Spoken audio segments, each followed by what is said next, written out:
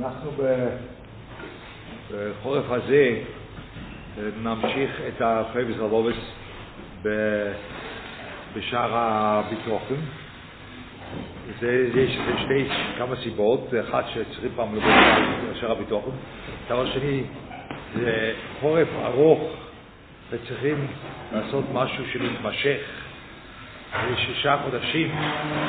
אז מילא זה ספר, לקבל אחיזה בספר זה יותר קל לכולם. והשלישי גם כן, אני לא יודע אם יתחדשו נסיעות לחוץ לארץ, אז מילא יהיו הפסקים באמצע. אבל אם זה נושא שאנחנו עובדים ביחד, אז ההפסקה באמצע זה תמיד מערער את ההמשכיות. אבל ללמוד ספר זה אפשר גם כן, יש הפסקות כמו עכשיו, היה הפסקה באלול, אז מילא עכשיו ממשיכים הלאה. אז אלו הם סיבות פחות או יותר, אבל אני חשבתי שטוב להמשיך את החובות בשער הבטחון. אז כדי שאפשר להתחיל את ההמשך, אני רוצה רק קצת לקפוץ. היינו בהקדמה של שער הבטחון עדיין, ראינו את התועלת הבטחון בהשם בעניין התורה. ועכשיו קצת הלאה, אך התועלת הבטחון באוילום. דהיינו יש תועלת בתוצאה שאנחנו, יש לנו פה, זה עמוד קט"ז, שם באמצע, אך תועלת הבטחון באוילום. מה תועלת הבטחון שיש באוילום? דהיינו, שלא מצד עבודת התורה, אלא באוילום, בכריחת הנפש של הבן אדם. מה תועלת של הבטחון? מהן מנוחת הלב מן הדייגס האוילומיוס, ושלבו מנידוד המש וציירו לחסורן תאבוסי הגופיוס. אז פה צריכים להקדים מה זה נקרא מנוחת הנפש.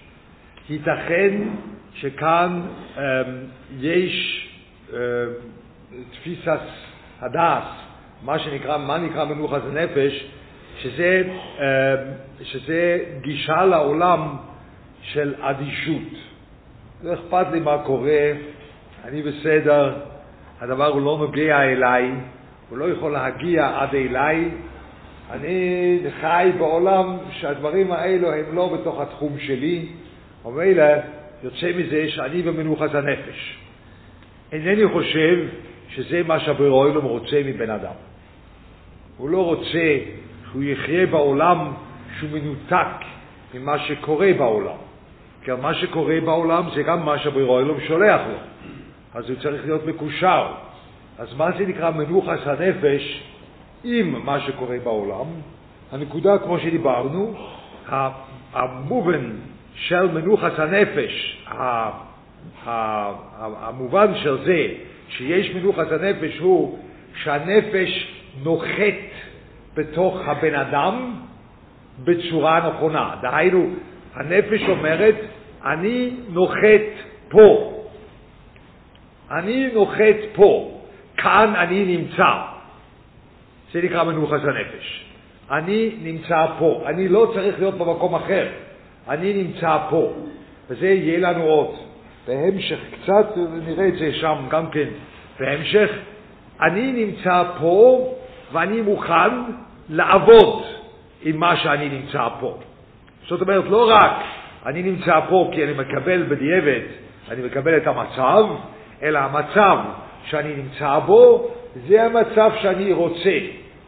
אני לא רוצה את זה מצד הטייבה שלי, אני לא רוצה את זה מצד הנוחיות שלי, אני לא רוצה את זה מצד מה שהייתי חושב שמגיע לי, כל מיני דברים אני לא רוצה את המצב. אבל מנוחת הנפש הוא אף על פי שאני רוצה דברים אחרים, אף על פי שהגוף שלי רוצה דברים אחרים, אבל אני יכול להגיד לעצמי, כאן המקום שלי, וזה טוב שכאן המקום שלי, ואני עובד עם זה.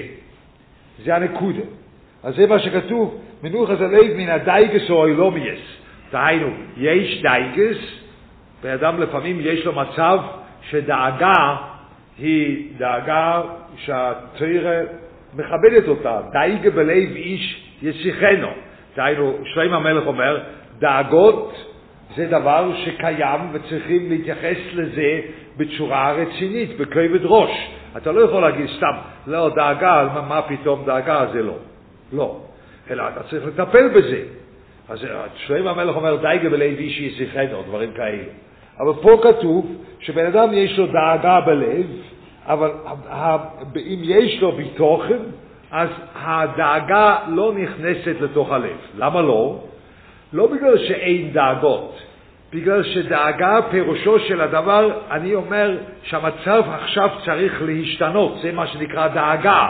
אני דואג מה יהיה. המצב הזה לא נראה שעתידו זוהר, זה לא נראה, אז אני דואג. מישהו במנוחת הנפש אומר, אני בוטח בבורא עולם, והמצב כפי מה שהוא, מה שהתפתח ממנו, זה הדבר שאני עובד איתו. אז זה נקרא מנוחת הנפש. מאוד חשוב הדבר הזה לגבי מנוחת הנפש בשבס, שזה לא ענייננו לעבוד, אבל לגבי כל מושג של מנוחת הנפש. המושג של מנוחת הנפש הוא שהנפש נוחתת בתוך הגוף, דהיינו נוחתת בתוך המצב שאני נמצא בו. זה מנוחת הנפש. לא שאני אומר לא אכפת לי שום דבר, אדיש כזה. לא, זה לא הנושא. אדישות זה לא הנושא. אוקיי? זה המנוחת הנפש מן הדייגס או אילמיס, ושלו מנידנות הנפש בצייר לחסרון תרביסאו הגופיוס. אותו דבר. שבן אדם יש לו חיסורן בגוף, יש לו את זה, ולא תמיד שיש חיסורן בגוף, יש happy end או משהו כזה, לא תמיד, אלא חיסורן בגוף יכול להיות דבר שבסופו של דבר לא עובר, וזה לא, אבל יש פה חיסורן בגוף, אז מילא מה עושים? לא, אבל החיסורן בגוף שיש לי, שזה טייבה, שזה כל מיני דברים כאלו, החיסורן בגוף הוא המקום שאני עובד איתו. עם זה אני עובד. ומילא אני לא יוצא מהכלים שלי בגלל החיסורן גוף שלי. זה מה שכתוב פה. מינידו את הנפש וציירו לחסור את הביסר הגופיוס. ובהשקית ובביטחו בשלבו באוילם הזה. כמו שכוסו ברוך הגבר אשר יפתו והשם ויושם נפתחו, ואומר באותו פרק, פסוק אחרי זה, בוא יוקע את שוסו למים ועל יובל ישר את שורשו. אז זה גם כן שהוא מושרש בברוילו, כך כתוב, ברוך הגבר שיפתח בהשם, והוא כעת שוסול על פלגי מים, דהיינו שהבן אדם הוא מושרש אצל ברוילו. עכשיו, זה לא כמו שאנחנו חושבים בתוכן. תחשבו, אני לא רוצה להיות יותר מדי חריף פה, אבל תחשבו איך תופסים בתוכן. הביטוחן פירושו של הדבר, לא, עכשיו אין לי את הדבר, אבל אני בוטח בברוילו, אז יהיה לי את הדבר. אז איפה אני מושרש?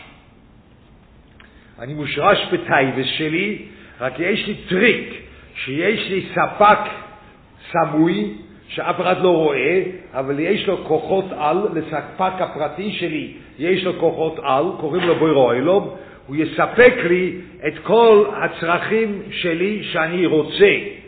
ומילא זה מה שנקרא בתוכן, אז איפה אני מושרש? אני מושרש בטייבס שלי. רק יש איזשהו טריק לשכנע את עצמי שאותם הטייבס יתמלאו, כי אני בוטח בברוילו, אבל אני לא מושרש בברוילו, זה נגד הפוסק. הפוסק של ביטוחן הוא, אני בוטח בהשם ואני כמו עץ שוסול על פלגי מים, שאני מושרש באותו פוסק שכתוב לפני זה. אני מושרש בברוילו, דהיינו לא. זה לא הנושא שהברוילו ימלא לי את הטייבס שלי, אלא אני מושרש באותו מוקם של אבוידה שהברוילו רוצה ממני, וזה נותן לי לעבוד גם אם הכוחות האלה שלו מגיעים להשלמתם. עדיין חסר לי, ועדיין רוצה משהו, אבל עם כל זה שהמצב הוא לא בכי טוב, גם בצורה גופנית וגם בצורה של התפתחות העתידית מה שיש, אבל אני בוטח בברוילו, אני רגוע, אני במנוחת הנפש. אז זה הנקודה של מנוחת הנפש, שתמיד צריכים למצוא איפה הנפש נוחתת. זה מנוחת הנפש. זה נוחת כאן. אני נמצא כאן אני רוצה להיות כאן. אז כאן אני לא חולם להיות כאן, אבל אני רוצה להיות כאן. כי זה המקום הכי טוב בשבילי, שהברוילו שם לי ואני עובד עם זה. אז זה נקרא אני במנוחת הנפש. אם כן, אני לא דואג על מה שיהיה. אז זה פה ההמשך, אתם רואים את זה בהמשך, כדי ללמוד את ההמשך, אז רואים את זה ככה. ומהן מנוחת הנפש מלכס בדרוכים הרחוקים. עכשיו הוא ממשיך את אותה נקודה. זה פה עכשיו אפשר לקרוא את זה כהמשך. בלי זה ודאי, בוא נקרא את זה, זה מהדברים שזה טוב לקרוא, כי תראו כבר. ומהן מנוחת הנפש מלכת בדרוכים הרחוקים. אשר אם מחלי הגוף וממהרס השלום הסימי החיים. כמו שכוסו, אינו בדרך כויכי קיצר יומי. ונאמר על אחד מן הפרושים, כי הולך אל הארץ רחוי כל לבקש הטרף בתחילת פרישוסוי, הוא הלך למקום רחוק כדי לעשות פרנסה, ופוגע אודום אחד מאויבדי כרחובים בועיר אשר הולך אליהם. מצא שם אחד מהאויבדי אבוידי זורה, אומר לו הפורוש, כמה אתם בתכלס העיבורן ומיהו את העבודה ועבוידסכם לכרחובים? איך אתם לא מבינים שום דבר, איך אפשר לעבוד אבוידי זורה? זה לא שייך. אז הוא אומר לו המגושי, ומה אתה אוהבת? אומר לי הפורוש, אני אוהב את הבוירה, היוכל, המחלקל, האחות, המטריף, אשר אין כמוהו. אני עובד לאותו אחד שנותן פרנוס ונותן את הכל, זה אני עובד. אומר לוי, הוא המגושי, פועל חוסוי שרסת בורחו. אומר לי הפורוש, והאיך, למה זה? אומר לוי, אילו היה מה שאמרתו אמס, היה מטריפכו בעירכו, כמו שהטריפכו הינו. ולא איש הצריח לא בו אל ארץ רחוקה כזויס. ונפסקו טענס הפורוש, ושוב לארצו וקיבל הפרישוס מן העיסי ולא יוצא מעירוי אחר כך. אז זה דבר שמשעשע לקרוא, כי זה, הוא נתן לו כזה, אבל נכון, ודאי, אבל בעצם, זה השאלה איך לקרוא ספר, בעצם כאן יש המשך, רק המשך באותו עניין כמו שדיברנו קודם. דהיינו, הנקודה של ביטוחן בעניין האוילום הוא שאיפה שאתה נמצא, שם אתה יכול לעבוד ואתה צריך לעבוד. אתה לא צריך להיות במקום אחר. ההרחבה של הדבר שגם הפרנסה בנויה בצורה כזאת. שלא רק השלימוס הנפש ולא רק השלימוס של הכוחות שלך הם נמצאים איפה שאתה נמצא, ולא צריכים לדאוג מה יהיה, ולא צריכים לחשוב מה יהיה עם החיסורן הטייבה שלי. זה דבר שהוא משגע אותי. למה? זה דבר שעובדים איתו, וזה טוב לעבוד עם הדבר הזה.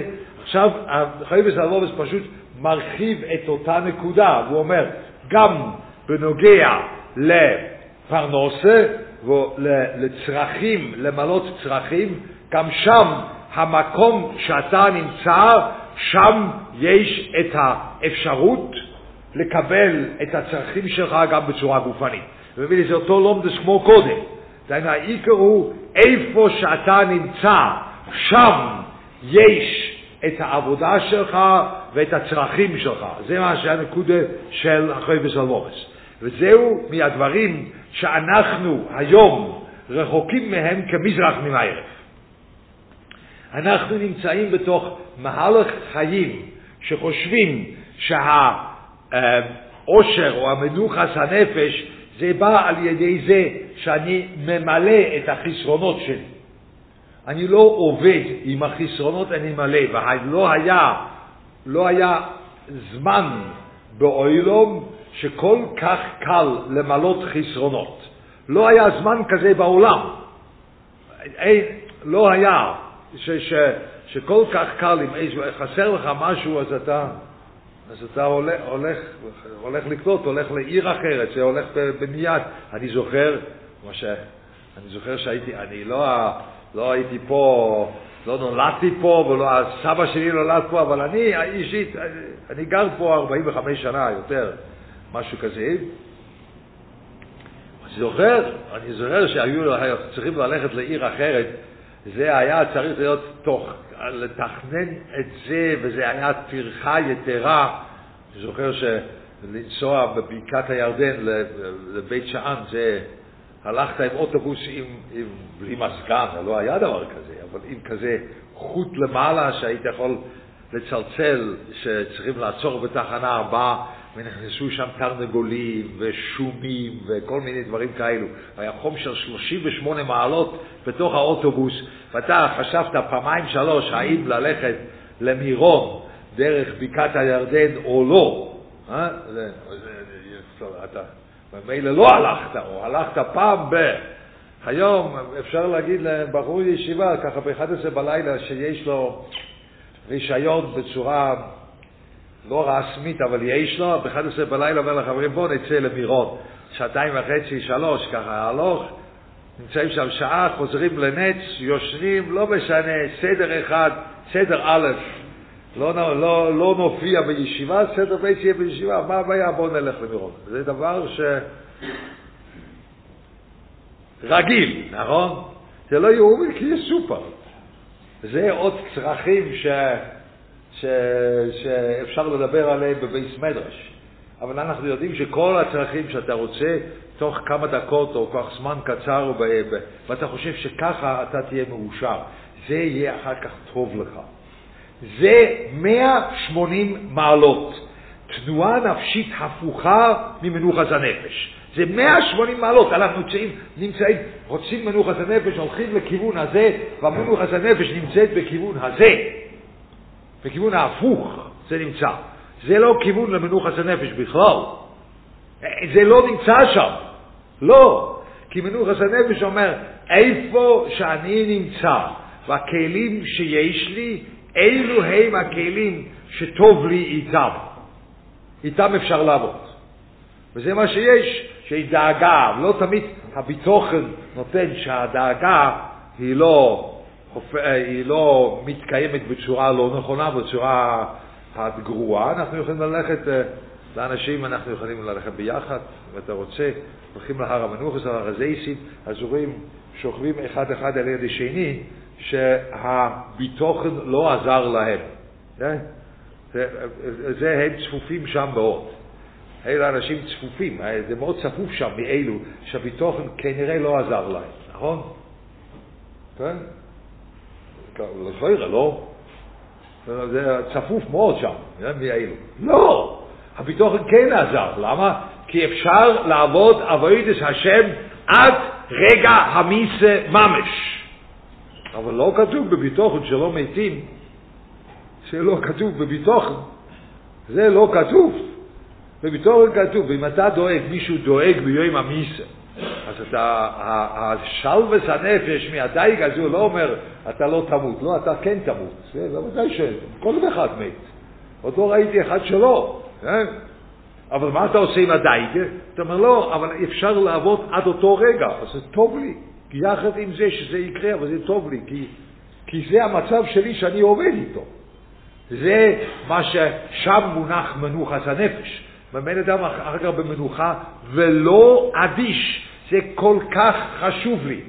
שמנוחת הנפש היום יש לו גוון של אדישות. שאתה כאילו מנותק מהעולם.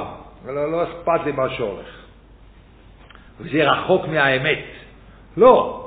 אני לגמרי בפנים בעולם, אבל אני בפנים בעולם בצורה כזאת שאני לא מבקש שהמצב ישתנה, אלא אני עובד עם המצב הנתון, ואני יודע שהמקום שאני נמצא בו, שם אני יכול לקבל את הפרנסה שלי.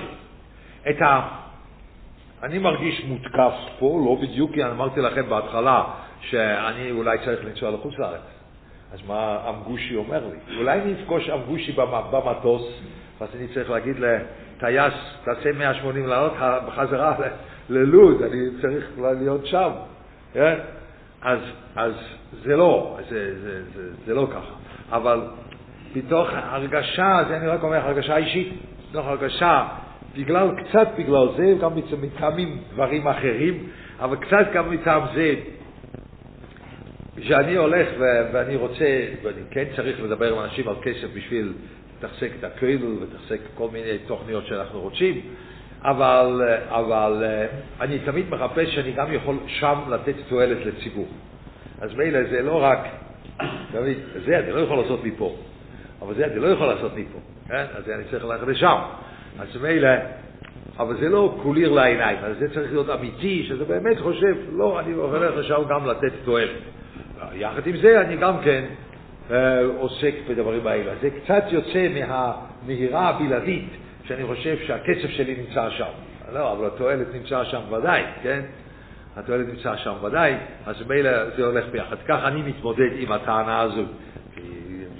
אני לא יודע מי אני אפגוש במטוס, אני אפגוש אולי אותו אחד.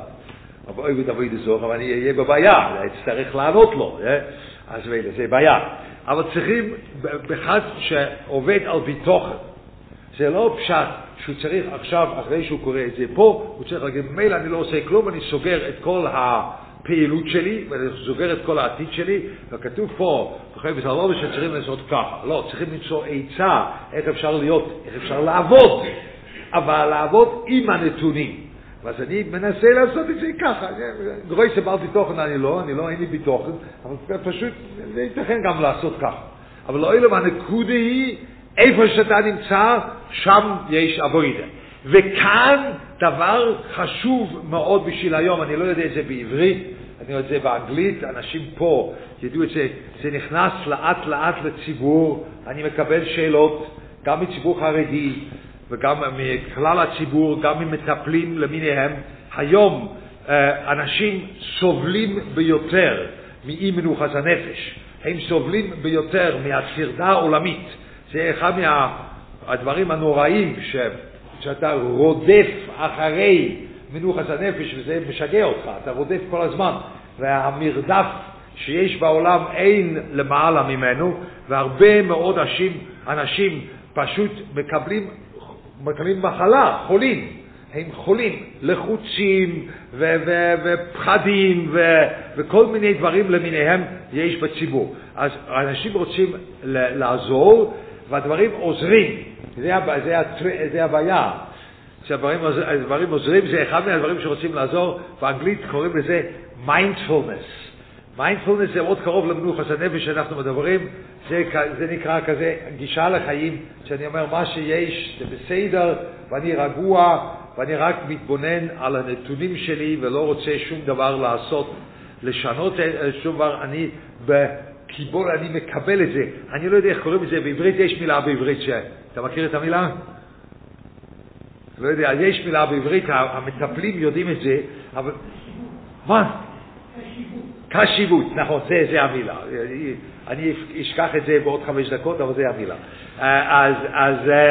אז זה מיעוט, אני קשוב למצב שלי, ואני מקבל אותו, ואני לא מנסה לשנות שום דבר, וזה עוזר. זה הטריק, זה עוזר. אנשים מרגישים אחר כך יותר טוב. זה לא, אנשים לא רשאים רק, שהם רוצים רק להכניס איזשהו דעה מהמזרח הרחוק אלינו, וכדי לעשות את זה הם נותנים לזה שם יפה של קשיבות, ואז זה נשמע טוב, וזה נותן רוגע, לא, זה באמת, זה עוזר, אבל זה לא ראיה. זה לא ראיה שזה קשר. הבעיה שלי עם קשיבות הוא ששם אין עבודה בפנים.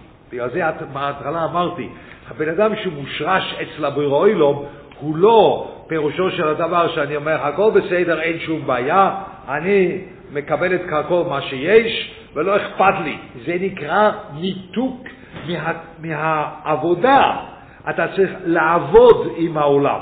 עכשיו, אם אתה צריך לעבוד עם העולם, אז אתה מתחיל לדאוג, כי אתה חושב, אם לעבוד, אז המצב צריך להיות יותר טוב. אם לעבוד, אז הפרנסה שלי נמצאת מעבר לים. אם לעבוד, אז זה שם. אם לעבוד, זה בו. זה הבעל מנוחת הנפש אומר לו, הבעל ביטוחן. הבעל ביטוחן אומר, לא, אתה צריך לעבוד, אבל אתה צריך לעבוד 100% רק עם הנתונים שלך. לא צריכים לשנות שום נתון כדי לעבוד. לא צריכים לשנות שום נתון, אבל צריכים לעבוד. מתוך עבודה דברים יכולים להשתנות, ודאי.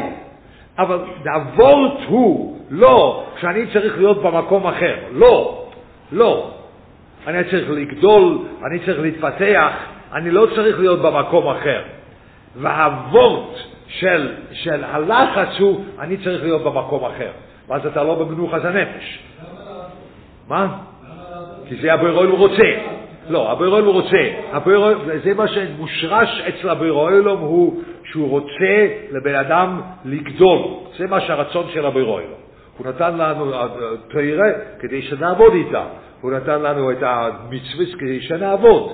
צריכים לעבוד, זה מה שהרצון היסודי של הבורא שאנחנו נעבוד. וזה מאוד בריא.